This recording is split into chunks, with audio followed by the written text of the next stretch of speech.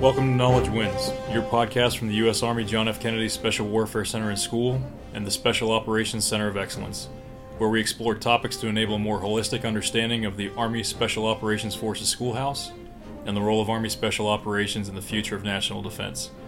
I'm your host, Major Anthony Wirtz, a psychological operations officer by trade and a member of the Commander's Initiatives Group here at the Special Warfare Center and School.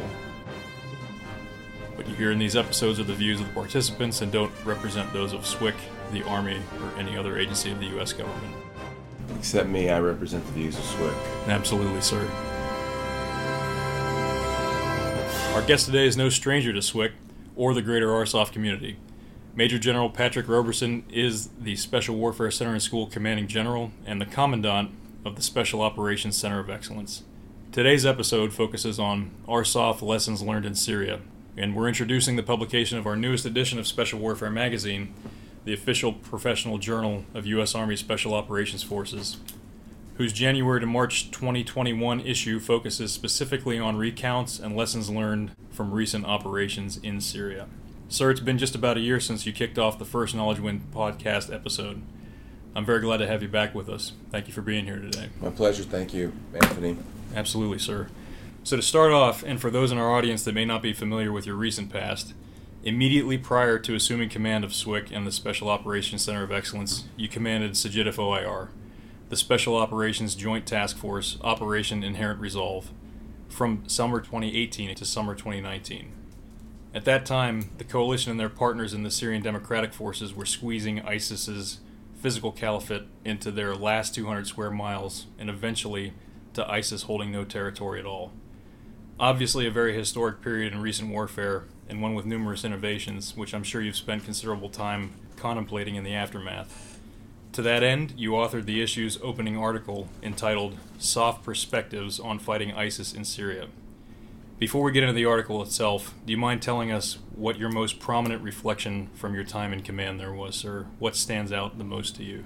In addition to being the SGIF OIR commander, I got to do 2-month trips as a deputy, one in 16 and one in 17, so I got to see the progression of our role there. And I thought, again, as just SOF in general, because we're part of a joint SOF team over there, I think just the overall contribution of SOF, our approach to the fight through the use of partners, and the fact that in Iraq we used a partner, namely the Iraqi counter-terrorist force that we had built over really a decade plus of war.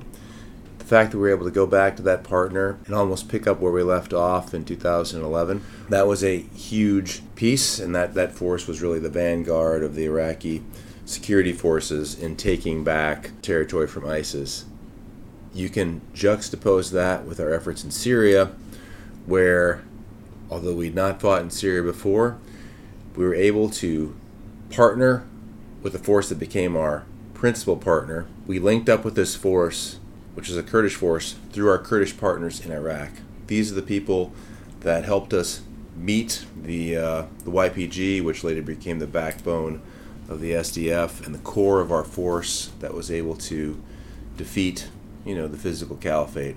So to see the formula that really SOF and Army SOF in particular, the idea of working by, with, and through a partner, how that worked out for our country, how that paid dividends, I think in spades, that was my most prominent thought coming out of there. Absolutely, sir. How effective that was. The persistent partnership is something that I think we pride ourselves in as the ARSOF force. Well, there's a persistent partnership piece to it, but there's also, I can almost pick up a partner in mid-stride and make that partner a lot better. Two really kind of different approaches in partnering, but both worked out very well. Absolutely, sir. You note in the article's introduction that required some complex navigation to prosecute the war to defeat ISIS in Syria, especially given the joint and coalition nature of the fight amidst a proxy warfare sponsored by some of our largest adversaries, particularly Russia and Iran. How does that experience or aspect of the experience shed light on the potential solutions to future great power competitions? Or Well, I think that when you talk about competition, I think in both Iraq and Syria, but we'll talk about Syria on this one. If you think about Iranian influence and Russian influence, these people sometimes, like the Iranians, are our direct adversaries, and sometimes they're just competitors, and the Russians are mainly competing with us. And both of these entities, both the Iranians and their proxies and the Russians and their proxies, they didn't like ISIS either. ISIS was not always their number one target because they were going after anti-regime forces of any stripe. But I will say one of their main goals was to out-compete us and make it look like they were doing a lot of the heavy lifting against ISIS and others, or to make us look like we didn't belong in Syria, that what we were doing was wrong, that we were dividing Syria up.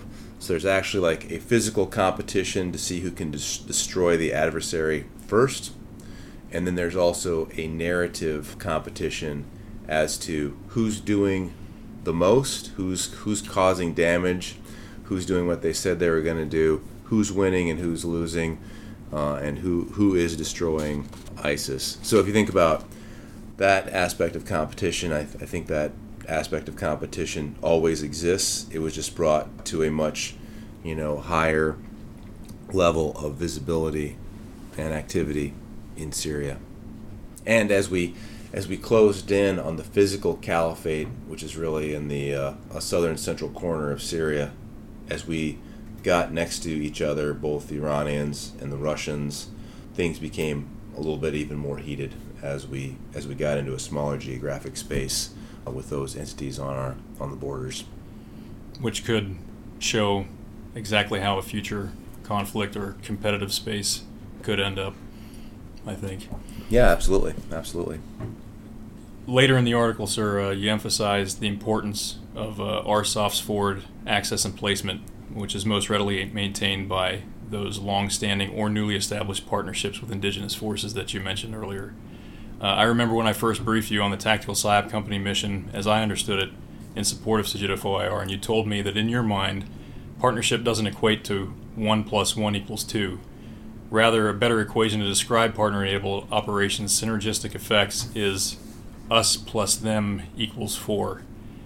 How do you feel that manifested as we continued our partnership with the Syrian Democratic Forces, their media cells, and their civil councils?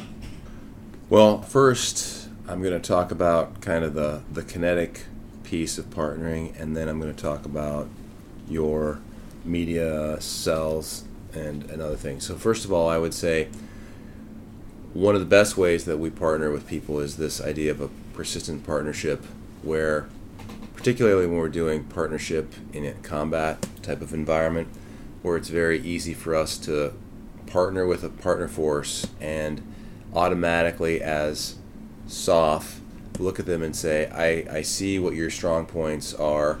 I'm going to complement you by helping you be stronger in your strong points, but also I'm going to fill in on some of the gaps that you have, whether that's intelligence or fires or anything else, and I'm going to put my effort into that, helping maybe you visualize the battlefield, giving you some advice on how to attack, how to plan, when to attack, where to attack, when to defend, etc., when to conduct an offense in coordination with the rest of the coalition, etc. And in that way, when we have a partner, particularly a highly motivated partner that's good, it is not just us plus them. It's not 1 + 1 = 2. It's 1 + 1 = 11. I probably said 4 before, but I would actually say 11, because we can get a lot done with a partner whose interests coincide with ours. So that's on the ground combat piece, and we're experts, I think, at figuring out, hey,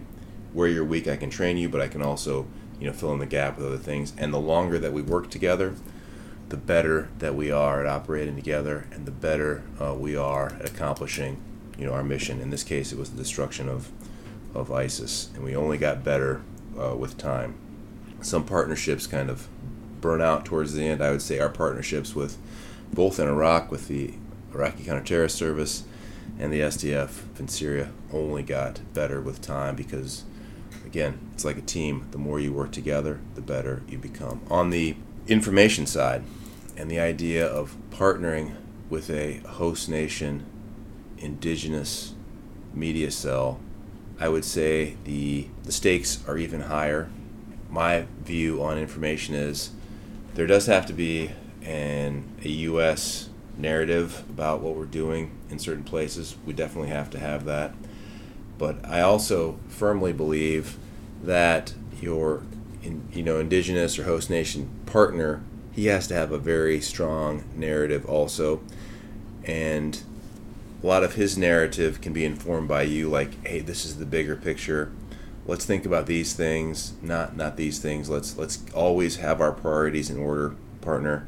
Don't worry about petty grievances with other people. Let's transcend that. Let's focus on defeating the enemy, not other things. I think those are things that we can provide our adversary, or our partner when we're talking to them about messaging. We also, just like in the kinetic world, we can provide them a lot of technological advancements, whether it's, hey, this is how you operate in social media. These are the different social media platforms. We can still, we still use leaflets sometimes to get into denied areas. We can use all that stuff. But the partner is very much able to be more nuanced about the culture. He can provide you things, or she as a partner can provide you things that you would have never thought of. You can even we pride ourselves on being regionally aligned and regional experts, but I would say that the micro history of a certain area, that's probably something that we're not going to be as good at as the people that live in that area. They can provide us insights into the symbology, again, the history, what words to use, what words not to use, how to inflame, how to figure out what are the weak points of an adversary's argument and how to come at those, etc. It's ad nauseum. You are probably, and your partner can help you as an American craft your narrative as well by saying, hey, I don't think that's gonna be well received by this population, and how do you should say it in this way, not this way, or if we do this act, we can capitalize on it in this way. Messaging is very much about understanding your audience, and a partner can help you understand that local audience. And without that, you're somewhat operating in the blind. Absolutely, sir. I think that partnership, cultural nuance, translates that legitimate messaging, as you say, to resonate across all the different audiences. And the war of narratives is something that can never be overlooked. You need to really be able to understand every aspect of it from both directions: partner, your own, the adversaries, and then figure out the counter narratives to each, because there's so many lines of effort across them all, or lines of information. Yeah, when you're up against ISIS, who has a extremely good propaganda narrative that's very powerful, I think you have to inoculate yourself. And just like if you're running any type of marketing campaign or election campaign, you have to figure out, like, I'm talking to like the SDF, but they're probably not there's a certain population of the SDF, like the Arab population, that could be more susceptible to ISIS propaganda. The Kurdish side, maybe not as much, because they're probably not going to go over to the ISIS side. There are different ways of looking at your target audience and saying, how do I craft my messages for these different areas, while kind of keeping the thematics the same, but I have to micro target different areas. And how does what I'm doing in Syria play in Iraq? How do all these things, how do I manage them? And maybe we're better as Americans at thinking about, hey, how does it play across the broad coalition, etc. Absolutely key, sir. So, sir, just a moment ago you mentioned strengthening the partner's strong points and filling in for their lesser points, and then how that burgeons as our partnership grows in time and our familiarity with each other. And that's what I want to hit on here. There are those other supporting roles that RSOF and the U.S. Joint Force provides to our partners to further enable those combat operations. And in this case, I'm talking about joint fires, which you mentioned as well. Yeah. You drew a significant best practice from your initiative to create strike cells at Echelon, sir. Yeah. What about RSOF? What qualities, what resourcing capabilities enabled that initiative to be so successful, and how does it lend itself to that future competition or conflict question? Well, let me just put this out just to give a little bit of a context. At its high water mark, the SDF is a maneuver force in the tens of thousands of individuals. If you have that number of people that really their greatest weapon system was an AK-47 or maybe a heavier machine gun, that's pretty much all they had. And so these folks, besides some RSOF and other types of advisors, sometimes SEAL, sometimes MARSOC advisors on the ground, and maybe some coalition SOF every now and then, you had a bunch of people with really small arms. So they are your maneuver force, and you're going against a dug-in enemy in ISIS, and ISIS was a pretty formidable, adversary. So you need fires for that. And I think the idea of providing your maneuver force and your advisors with, you can look at it in a couple of different ways, with precision fires to target maybe deep targets such as illegal oil well that's financing ISIS, a armaments factory, etc. Those are precision deep strikes. We're able to see those and action those as SOF. I think there's other aspects that go into this too, as just in assisting maneuver. If we are attacking a dug-in ISIS battalion, brigade, etc., it's good to use fires to assist in maneuver, and that's what we were having to do. So there's multiple different uses of fires, whether you're talking about targeting enemy commanders on a precision strike or in other ways of doing it.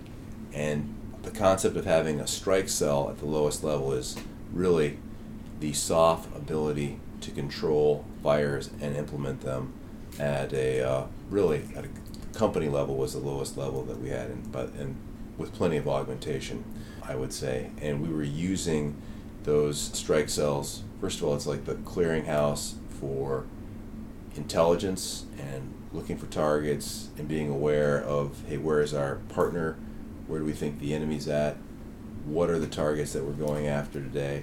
And then being able to leverage, all types of joint fires platforms, aviation, artillery, rocket artillery, mortars, ISR platforms that are armed, all the way down to, precision fire, loitering munitions, everything that we had, and being able to understand the battlefield and use those fires really to enable maneuver, but also for precision strike. So the idea of pushing that down to a low level, one of our small teams, usually enabled by a JTAC that can control fires on the ground, the idea that you have a very small formation that can control an incredible amount of fires, I think is a competitive advantage that SOF has that is seldom seen in other formations. And the amount of precision strike, precision fires that we could bring to bear on a battlefield, again, that is one of the things that made the SDF successful. They put a lot of effort into the slog, but the idea of providing the fires was a tremendous asset. And I think we've done that. We can do that in multiple places. Then as technology increases and the idea of I can see more targets through technology, the idea becomes how fast can I action those targets with what weapon system? And I think as SOF progresses in time, the idea of being forward, seeing the battlefield, and using our platforms for strike capability, I think that's just a huge thing. Absolutely, sir. Some have termed that the kill chain, the understand, decide, and act, and technological advances to speed that, shorten it up, makes a lot of sense. Here in the article, you also discussed another lesson in scalability, a virtual miniaturized task force or company team, that being what became known as a cross-functional team or a CFT. It makes me want to launch into a series of questions about the number that were established and the types that were created for which missions where. and other type of questions. But it might be easier, sir, if I just ask you what your thought of the practice and execution was, if you think it'll become a lasting operational construct as we move into further competitive spaces. Well, I do think it's a lasting construct. So in Syria in particular, in Iraq it was a little different, but in Syria in particular, most of our cross-functional teams, and I think that we need to kind of parse out how we operate a little bit. We could basically say at the core of a lot of these teams, there was an SF ODA, and we had augmented a lot of those with civil affairs and PSYOP, but I wouldn't stop there because most of those SF teams or operational detachments also had like JTAC augmentation, right, for joint fires. They had EOD, ordnance disposal folks with them. They had SIGINTers, signals intelligence, with them. They had sometimes even radar technicians for figuring out, hey, where's enemy artillery coming in. There was some PAO. So I think that you could look at a cross-functional team and just say that you could task organize for combat at any level. If you went up a level to an AOB, our company level, you would have seen that there was a lot of logistical support at those levels. If you went up to a battalion level, there was aviation support. So all these ways are just organizing, in my opinion, task forces for combat. I'd say sometimes in the RSOF community, when we talk about cross-functional team, we talk about civil affairs and PSYOP and special forces. And I think that's a good way to talk about things. I think that works well in a competition type environment. But when you get into combat, I think you have to think about, hey, how do I augment a team or a company in other ways that make it more survivable? And I'll also say that sometimes in combat, sometimes civil affairs and PSYOP, the best place for them to be maybe at different echelons, depending on where you're at, maybe for them to be more effective. The most effective place for certain assets is not always at the tip of the spear, although it can be. So I think we have to figure out, hey, what's the best place? I can't look at the cross-functional team concept and say it's always a one-size-fits-all, or that it's a cookie-cutter kind of approach. I think all these things are very different. And it worked out very well for us, I think, in Syria, and I'll compare Syria and Iraq a little bit because it's an interesting comparison. In Iraq, we were not allowed to have any civil affairs on any of our teams in Iraq because the Iraqi government was very much about, we actually have this, we don't need civil affairs, we've got this under control. In Syria, that was different because the Syrian Democratic Forces, although super good at creating their own kind of a rolling government as we took terrain back, they very much welcomed the presence of civil affairs. And those civil affairs individuals that we had on those cross-functional teams were instrumental in helping to establish civic councils where a certain type of representative government was formed in the wake. And I'll just say, as you're waging this war against ISIS, establishing order and establishing some type of governance in the wake and security, that was one of the hardest jobs that we had. And civil affairs folks were instrumental in making that happen, along with our partners, establishing a Ministry of Reconstruction, Justice, Education, picking up the trash, all these things that are of utmost importance to a local population, which if you don't have that, will lead to unrest, and all of your gains will be undone rather quickly. Just in closing, I think the cross-functional team concept is probably something that we've always been doing over the course of time in war. Scalability is one of the things that makes SOF unique. It's another competitive advantage. We can scale down to almost a singleton, all the way up to a pretty large CFT, depending on what's going on. I think that our challenge as we go into the future would be, don't get stuck on just one version of a cross-functional team, because really it's task organized for combat or competition or my regional area or however I like it. Again, what we did in Iraq, we had a different look than what we were doing. Same end result, destruction of ISIS, but we used different cross-functional team organizations to get it done. or just task organized differently. I couldn't agree more, sir. I think the flexible scalability is key, and I think you're obviously right that we've been doing this for a long time, just trying to maybe codify it a little bit more now. But to your point about civil affairs and their importance in the governance, representative governance in the wake of ISIS, you gave me my CFT, a civil affairs team in INISA, and I can't talk about how helpful and successful that synergy was while we were trying to not only work with the media operations for the SDF, but also work with establishing information operations for their civil councils. Huge, sir.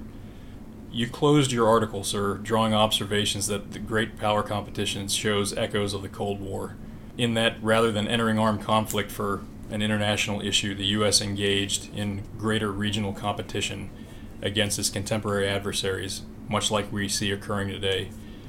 Why do you feel that SOF is such a strategic asset in these global and interregional contexts? Well, again, we talked about scalability and adaptability being part of our competitive advantage as SOF as we go out there. And I'll just kind of explain as we go into the brave new world of competition and the way that I see it.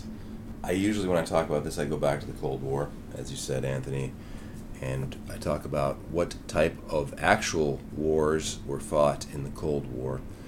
These wars were usually proxy type wars. These were actually the wars that special forces were born out of, and PSYOP. If you think about the Vietnams, the Nicaragua, all these kinds of smaller wars that usually large-scale combatants used to engage each other on an open battlefield head-to-head. That doesn't seem to happen as much. Could happen, I don't deny that, but I think our forte is in some of these smaller conflicts that occur on the edges of great power competition, and we're ready for that. That's kind of the scene setter for how I would see great power competition. It manifests itself in a lot of different ways. So why do I think that we as SOF are well suited to this? I'm going to go back to agility, and I'm going to say that when you see us as a tool or a player on a field, that we can play many different roles on the field. If you think about one role to be played on the field, it's competition, right? We're always in competition with our great power rivals that are out there. We're always competing.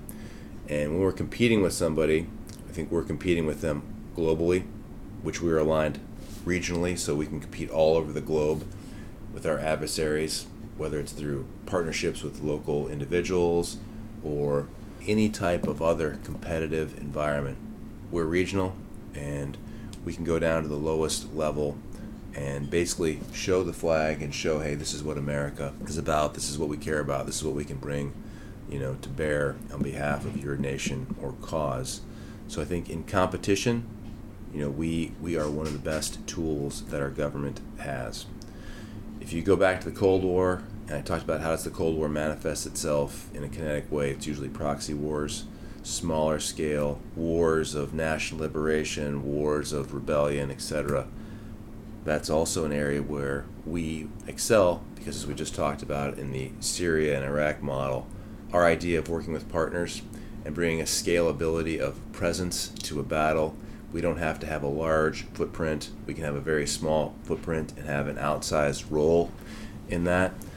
I completely believe that in those types of wars, we also are an extremely valuable tool, again, one of our great competitive advantages. If we ever had to go to a large-scale ground combat type operation, I believe that our utility or value added there also. I think the idea of unconventional warfare, building partners deep in an enemy area or to the periphery, that is something that we have proven time and again that we can do even on the fly and have great results come out of it on the battlefield. So I personally don't see any area, competition, conflict, proxy type wars, or any other type of war that's out there where we would not play a prominent role. That's how I see it, Anthony. I appreciate the catch, sir. I failed to ask you about large-scale ground combat operations. I'm going to give you the last comment and last word here, like I like to close out, to make sure I haven't missed anything else, sir, in your mind for this topic. But before I do, I want to make sure that I put the last plug in for this particular issue coming out. Again, focused on Syria. Special Warfare Magazine has the CG's article, as we just discussed, and about 9 other articles all across the breadth of our operations in Operation Inherent Resolve, to include authors from Special Forces, Civil Affairs, and Psychological Operations. Well, sir, that's my plug. So, anything I missed? Anything you think I would just close out by saying I think it's going to be a very good Special Warfare Magazine edition. I think that the fight in both Iraq and Syria, although this one is focused on Syria, is a pretty recent case study in how we can apply ourselves at scale against maybe an adversary he's not a great power competitor, but he's a competitor nonetheless. And I think we had some setbacks, we had some significant wins, and we have to look at it. As I tell everybody that's here in the Special Warfare Center in school, we have to understand where we've been, right? Just to know where we're going. We have to know where we've been. We have to know what we learned, what we did well, what we didn't do well. And we have to figure out in the future, hey, how am I or how are we going to apply the things that we learned into the future? And I think that's what this magazine edition is going to give us. Absolutely, sir. Thank you, Anthony. Thank you, sir. I appreciate all the insights.